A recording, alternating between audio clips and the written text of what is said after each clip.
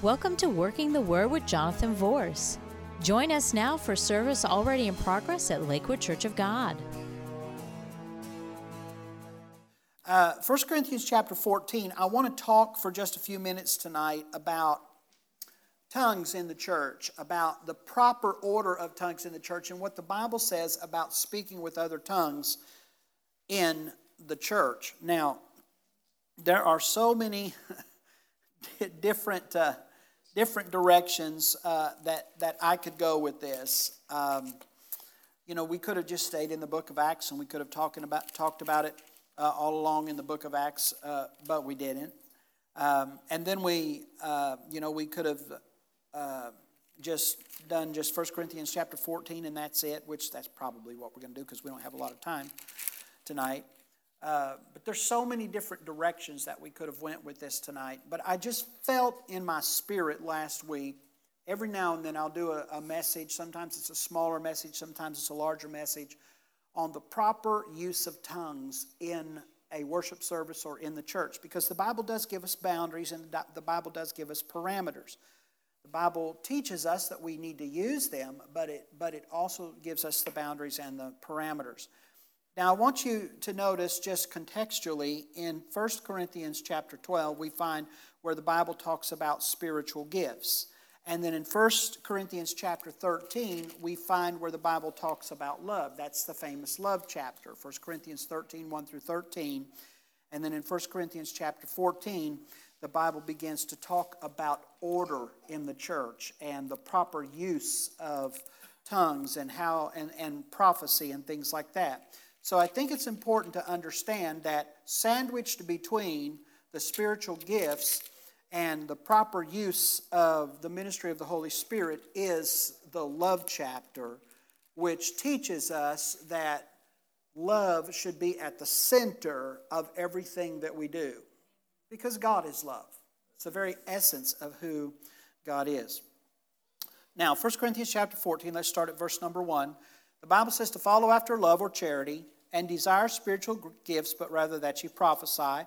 For he that speaketh in an unknown tongue speaketh not unto men, but unto God. For no man understandeth him, howbeit in the Spirit he speaketh mysteries. So we see right here in the very beginning, the Bible says, he that speaketh in an unknown tongue speaketh not unto men, but unto God. So speaking in an unknown language to the Lord is a heavenly language. It's a spiritual language where our spirit communicates in the spiritual realm with God. Okay? Now let's go on. He that prophesieth speaketh unto men. And here's what the Bible says: to edification, to exhortation, and to comfort. So the parameters and the boundaries for prophesying today is for edification, exhortation, and comfort. Now let me say something about this. People a lot of times that have the prophetic gift have a very difficult time living within the boundaries of that gift, because a lot of times they want to use the prophetic gift to give people direction in their life. God never intended for a prophetic gift to be used for direction. According to the Scripture, is for edification, exhortation, and comfort. Now in the Old Testament, before the cross, prophets gave directions and they gave directives to people. But in the New Testament, since the coming of the Holy Spirit, they don't do that anymore, because the Holy Spirit is our teacher and our leader and our guide. So the Holy Spirit is to guide us and to lead us and to teach us in all truths. And then there's also a gifting in 1 Corinthians chapter 12 called the apostolic gift. And that apostolic gift is what God uses for direction in our lives, people speaking into our lives. So the prophetic gift can be used for edification, exhortation, and comfort. Now, that doesn't mean that people won't say, that God won't say, well, you're going to go here and you're going to do this. But when that happens, that is a confirmation of what God would have already spoken to you, and it's used as a confirmation, which brings great edification, exhortation, and comfort. It's almost like, oh, wow, this is the direction of the Lord. Okay, this is wonderful, and this is great, and it's used as direction. And then the Bible goes on to verse number 4. He that speaketh in an unknown tongue edifieth himself, but he that prophesieth edifieth the church. So the Bible teaches here that there are unknown tongues, which is for personal edification, and then there is the prophetic word, which is for the edification or the uplifting of the church. And then he goes in verse number 5, the Apostle Paul to the Corinthian church said, I would that ye all spake with tongues, but rather that ye prophesied. So I think it's very important to point out here in verse number 5 that the Apostle Paul was telling them, I do want you to speak in tongues. I wished you would speak in tongues. He said, but I would rather that you edified one another. He said, it would be great if you edified yourself, but it would be wonderful if you could edify one another. So I would rather that you prophesied, for greater is he that prophesieth than he that speaketh with tongues. Now look at this, except he interpret, that the church may receive edification or edifying. So we see there tongues and interpretation addressed in a believer's meeting in 1 Corinthians chapter 14. Now I think it's important for us to understand a little bit about this church, the church at Corinth. The church at Corinth was a raucous bunch. I mean, they were party animals.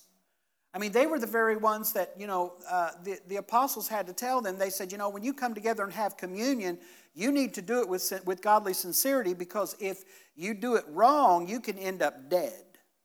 And the reason that they had to talk about that was because the Bible says, he that partaketh of the body and the blood of Christ unworthily shall be in danger of judgment, and for this cause many sleep. Now, that's not talking about whether you have sin in your life. That's talking about receiving it in the wrong manner or the wrong way. Because when you study in context the Corinthian church, you find out that what they were doing was they were meeting every single day, going from house to house. They were breaking bread, having communion, they were praying, but they were kind of overdoing it on the wine part of communion. So it was turning into parties. I mean, if you study Josephus and you study some of the historical books back then, so this was a real big problem in the Corinthian church. They were constantly out of order because they were kind of like the wild child of the New Testament church. So obviously he had to talk to them about the proper use of tongues. So he said here, except that he interpret, that the church may receive edifying. And then he goes on and he says, now, brethren, if I come unto you speaking with tongues, what shall I profit you, except I shall speak to you either by revelation, or by knowledge, or by prophesying, or by doctrine? So he said there are 4 areas that I can talk to you that will give you profit, that will profit you. One is through revelation. One, I can give you knowledge. One, I can prophesy to you, thus saith the Lord, or I can teach you doctrine. And even things without life giving sound, whether pipe or harp, except they give a distinction in the sounds, how shall it be known what is piped or harped? For if the trumpet give an uncertain sound, who shall prepare himself to the battle? So likewise ye, except ye utter by the tongue words easy to be understood, how shall it be known what is spoken? For ye shall speak into the air. So what he was saying was, go ahead and speak with tongues and edify yourself. But if you want to edify the body of Christ, then you need to speak in words that people understand. And preferably when you do that through revelation, through knowledge, through prophesying, or through doctrine. So this is what he's teaching them, okay? He's not saying don't speak in tongues. He's just setting up the boundaries and the parameters for it. Verse number 10, there are, it may be so, many kinds of voices in the world, and none of them is without signification. Therefore, if I know not the meaning of the voice, I shall be unto him that speaketh a barbarian, and he that speaketh shall be a barbarian unto me. Even so ye, for as much as ye are zealous of spiritual gifts, seek that ye may excel to the edifying of the church. So what Paul was telling the Corinthian church, he was telling them this. He says, I get it. I know that you want to serve God. I know that you want the power of God to flow through you. I get the fact that you want to experience tongues and interpretation and the move of the Spirit of God. He said, I understand that. I get it. As much as you are zealous of these spiritual gifts, I get that. But he said, here's what you need to do. You need to seek that you may speak to the edifying of the church. So he's saying it's all right to speak in tongues, but focus more on trying to edify one another in a tongue that they can understand. Now, verse number 13, he begins to bring it back around to tongues and interpretation again, because he's talking about how you're zealous of spiritual gifts and all of that. So he brings it back around to that. He said, wherefore, let him that speaketh in an unknown tongue pray that he may interpret. For if I pray in an unknown tongue, my spirit prayeth, but my understanding is unfruitful. And sometimes, I might add, that is advantageous for us, because there are times when we don't know how to pray. I mean, I received a phone call yesterday that left me floored, and I didn't know what to do. I was at the state office. I had to go into a room all by myself, and I was like, God, I don't know what to do. I don't know what to say. Lord, I need your help. And I just felt that, from the Holy Ghost, And he began to help me, and he began to encourage me, and he just kind of ministered unto me. And I caught myself, by myself, in the state office, in a corner, with spiritual tongues beginning to flow through me as the Holy Spirit began to edify and comfort me. And then the Bible said, what is it then? I will pray with the Spirit, and I will pray with the understanding also. I will sing with the Spirit, and I will sing with the understanding also. So what he's saying was, I'm going to pray in tongues, and then I'm going to pray in understanding. I'm going to sing in tongues, and I'm going to sing in understanding. And then he goes on, and he talks about praying in tongues and then praying with the understanding. There are times in our private prayer lives, there are times when we don't know where to go, we don't know what to do, we need wisdom from God. And there are times when we are praying, maybe worship music, maybe you're in your living room at home and you're walking back and forth, or in your den or in your bedroom or wherever you spend your time with God, on the back porch, the Florida room, or wherever.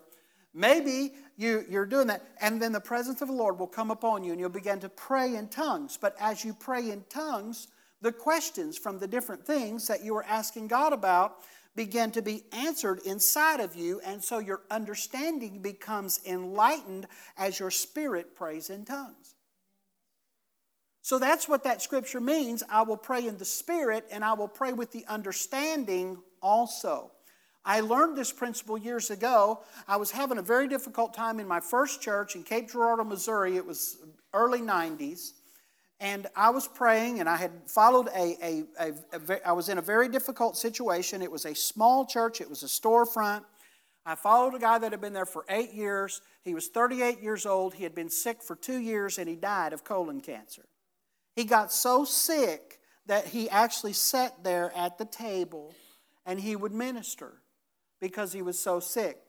Unbeknownst to me, the Sunday before I got there to pastor, because the state overseer called me and said, I want you to come in and go ahead and take this church. It's ready for you. Unbeknownst to me, the Sunday before, his wife had burst through the doors and screamed to the 20 or 30 people that were there, he just died, he's gone. Well, I was an evangelist. I had been evangelizing for 8 years. My motto was blow in, blow up, and blow out.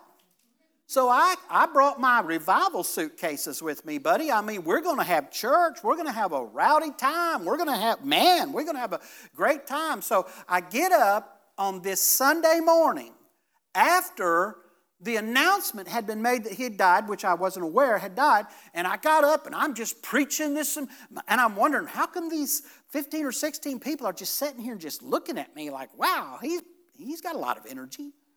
And I'm just preaching and all this kind of stuff. And the clerk walks up to me after church, and she opens her arms and she says, come here.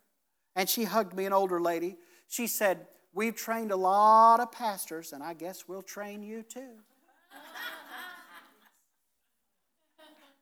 She's my friend now, but I had to remove her as time went on because she thought she owned the place.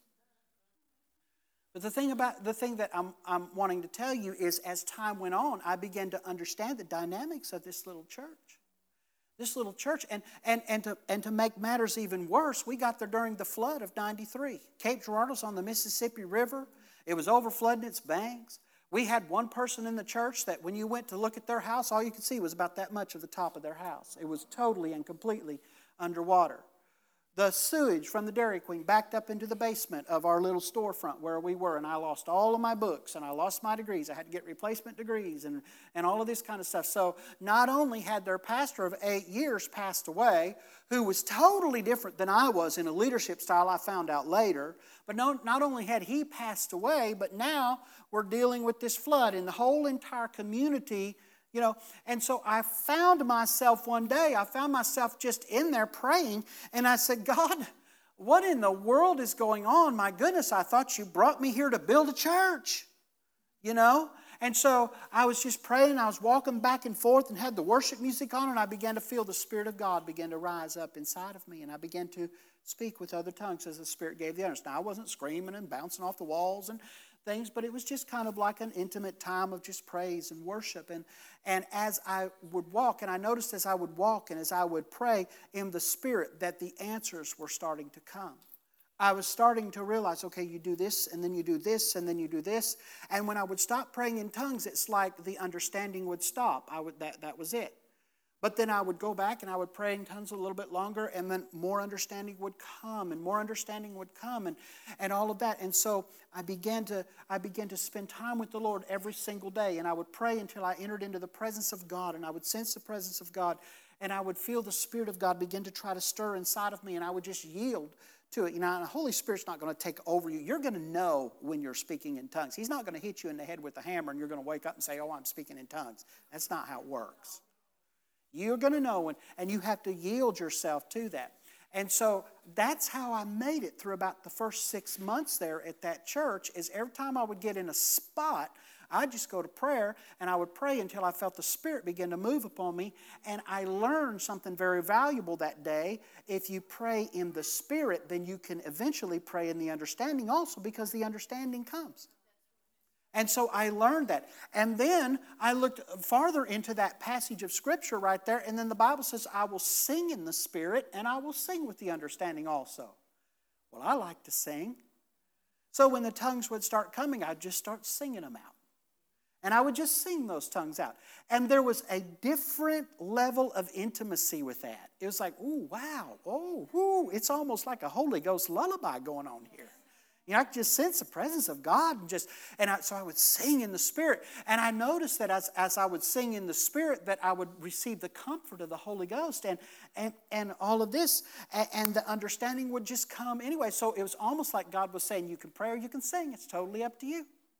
What kind of a relationship do you want here? You want to kiss me on the cheek, you want to hug me. It's kind of like it is with your wife. You walk in there, you kiss her, or you can hug her. Personally, I like hugging better. But that's the point that I'm trying to make, is you can sing in the Spirit or you can pray in the Spirit. And then the Bible said when we sing in the Spirit and we pray in the Spirit, and we pray with understanding also. So that's what this means. It means when you pray in the Spirit, then the understanding can come. And then verse number 16, it says, else when thou shalt bless with the Spirit, how shall he that occupieth the room of the unlearned say amen at thy giving of thanks, seeing he doesn't understand what you're saying. So basically what he was saying was, unless it's in a corporate setting of believers in a prayer meeting or something like that, then and there's tongues and interpretation and things of that nature, or maybe personal prayer one to the other, then when you're praying in a corporate place and maybe through worship and the tongues are coming, then you're just really receiving personal edification, and there are other people out there who don't really understand what's going on.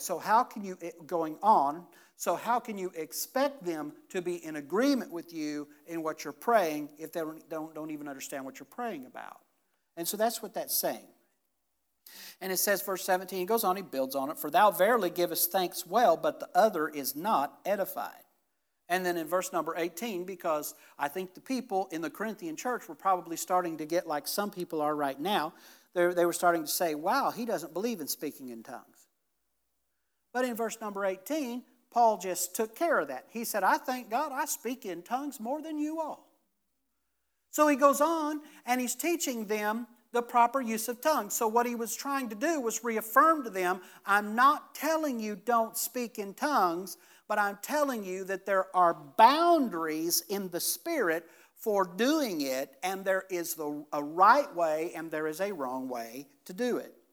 And then he goes on in verse number 19, and he further clarifies. He says, yet in the church, or in the assembly of called out ones, in the church, he said, I had rather speak 5 words with my understanding, that by my voice I might teach others also, than 10,000 words in an unknown tongue.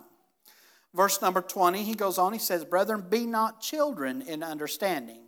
Howbeit in malice be ye children, but in understanding be men.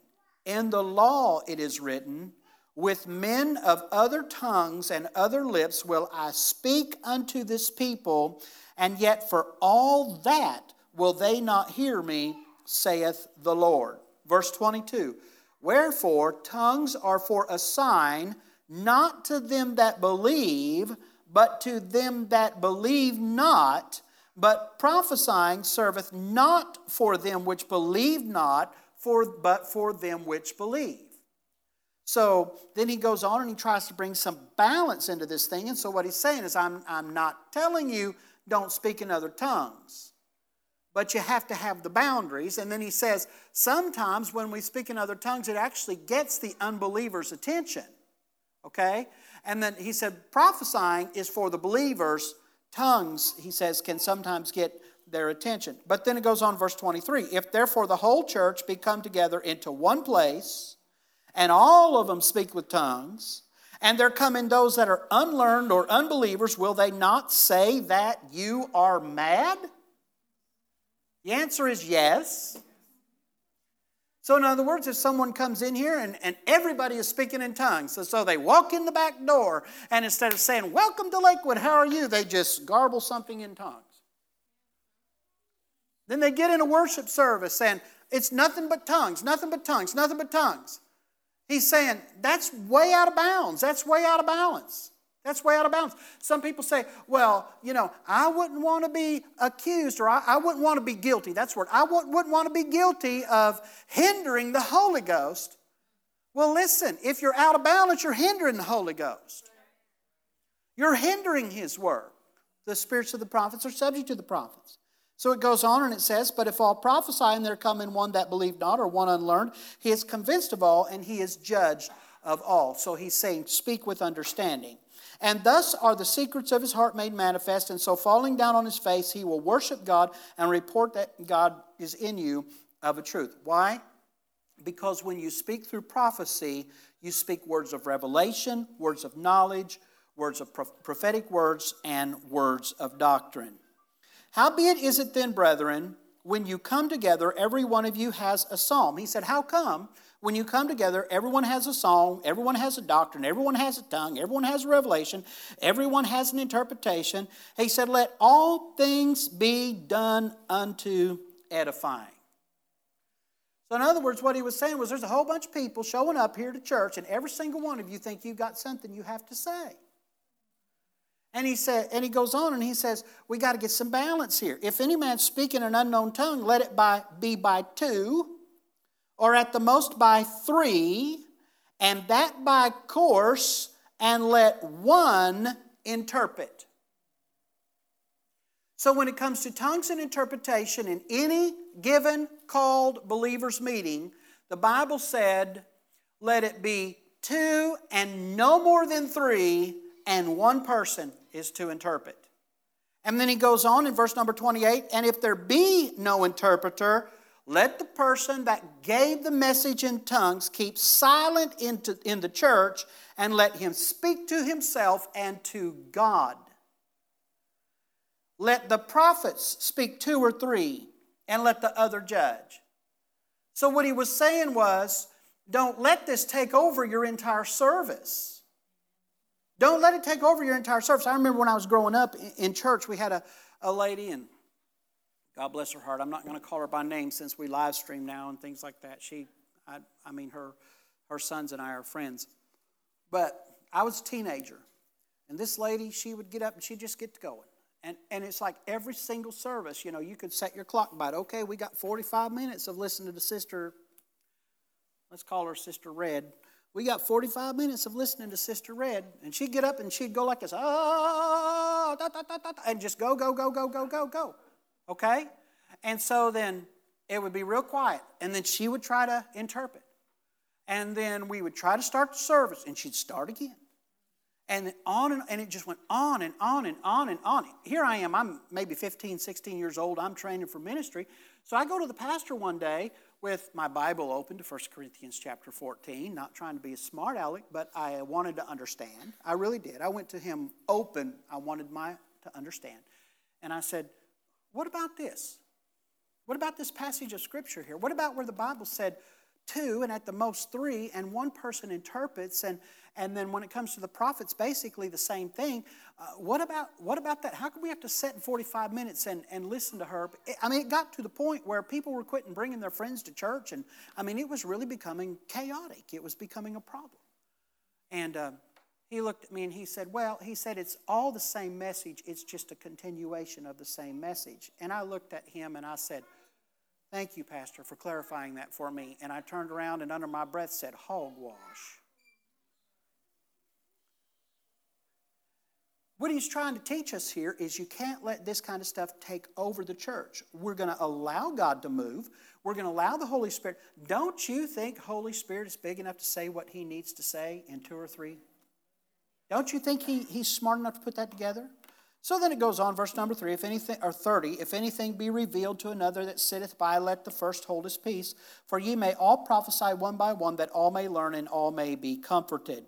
And then it goes on, verse 32, and the spirits of the prophets are subject to the prophets. For God's not the author. Here's the keynote, I think, of this entire chapter here. For God is not the author of confusion, but of peace in all the churches of the saints. So we see here in this passage of Scripture, we see the boundaries that God has set up for speaking with other tongues. Now we see the Apostle Paul saying, go ahead and speak with tongues. Pray in tongues, sing in tongues, do it with understanding, but keep it within the parameters and the boundary of God's Word. And when you do that, you will receive personal edification, and the entire church will receive edification. When people, the message has been received. Okay, when people leave the church after a service and they feel exhausted and empty, then there's a problem, right? Okay. So what we have to do, and here's the thing that I want to share with you, and then we'll go. But here's the thing that I want to share with you tonight. I believe, and I want you to hear me well. I believe very strongly in the move of the Spirit of God. I grew up in old-time Pentecost. How many know what old-time Pentecost is? Let me see your hand. Old-time Pentecost is where they shout and dance and run and scream and holler and buck and grunt and spit and run the pews and all that kind of stuff. I grew up in that. So I grew up around that. I grew up in that.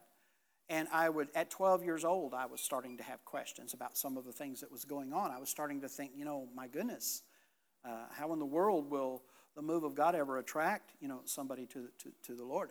And so I grew up in that. As I started getting older and started maturing and really, really started digging out the Word of God and started studying the Word of God, I found out that it doesn't matter whether you grew up in old-time Pentecost. It doesn't matter whether you grew up Old Baptist. It doesn't matter whether you grew up in a Catholic church. It doesn't matter. Every single faith, or I guess you would say arm of the Christian faith, has excesses.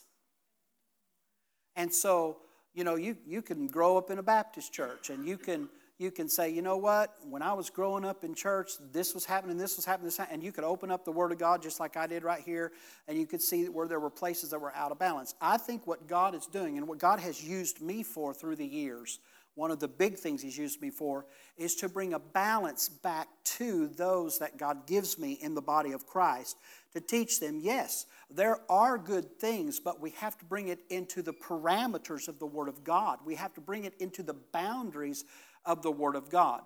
And here's what I've learned. As long as we stay in those boundaries, there's peace. But when we get out of the boundaries, there's chaos. When we get pulled too far one direction, or we get pulled too far another direction, there's chaos that begins to develop. But when we stay within the boundaries of the Word of God, and we stay within those boundaries, and we're run by the Word, and we're not run by our emotions, but we're run by the Word of God, then in that place there is peace, and there is prosperity, and there is favor, and there is healing. But we have to stay there, because once we get outside of those boundaries, well, you know what happens when you get outside of a boundary. You get yourself in trouble. And that's the same way it is with the move of the Spirit and with speaking in other tongues. I believe in speaking with other tongues. The Bible teaches it. But if we do it in a corporate service, then it has to be done within the boundaries and the parameters of the Word of God. In your personal prayer life is where your tongues should be more active than anywhere else. In your personal prayer life. My goodness, you can pull down strongholds. You can pray in the Spirit. You can, pray in the Spirit and pray with understanding. You can experience God in a way you never knew you could experience Him before when you allow that spiritual language to flow through you in your personal prayer time. See, you don't come to church. We don't come to church for that personal prayer time. We come to church for instruction and for the power of the prayer of agreement and for corporate and for fellowship. But when it comes to intercessory prayer, the most effective intercession that we will ever do is in our personal prayer closet when it's just us and God. Just us and God. Amen. Did this help you tonight? Does it help you understand it? Does it clarify, clear some things up? Okay. All right. Let's all stand. Thank you for joining us on Working the Word. For more information, go to our website at www.suncoast4, and that's the number 4, Jesus.tv. You may also write us at 12637 Pony Lane, Hudson, Florida, 34669. Or you may call us at 727-856-1770. Our office hours are Monday through Wednesday, 9 a.m. to 5 p.m., Thursdays, 9 a.m. to 2 p.m. And remember, the Word will work if you work the Word.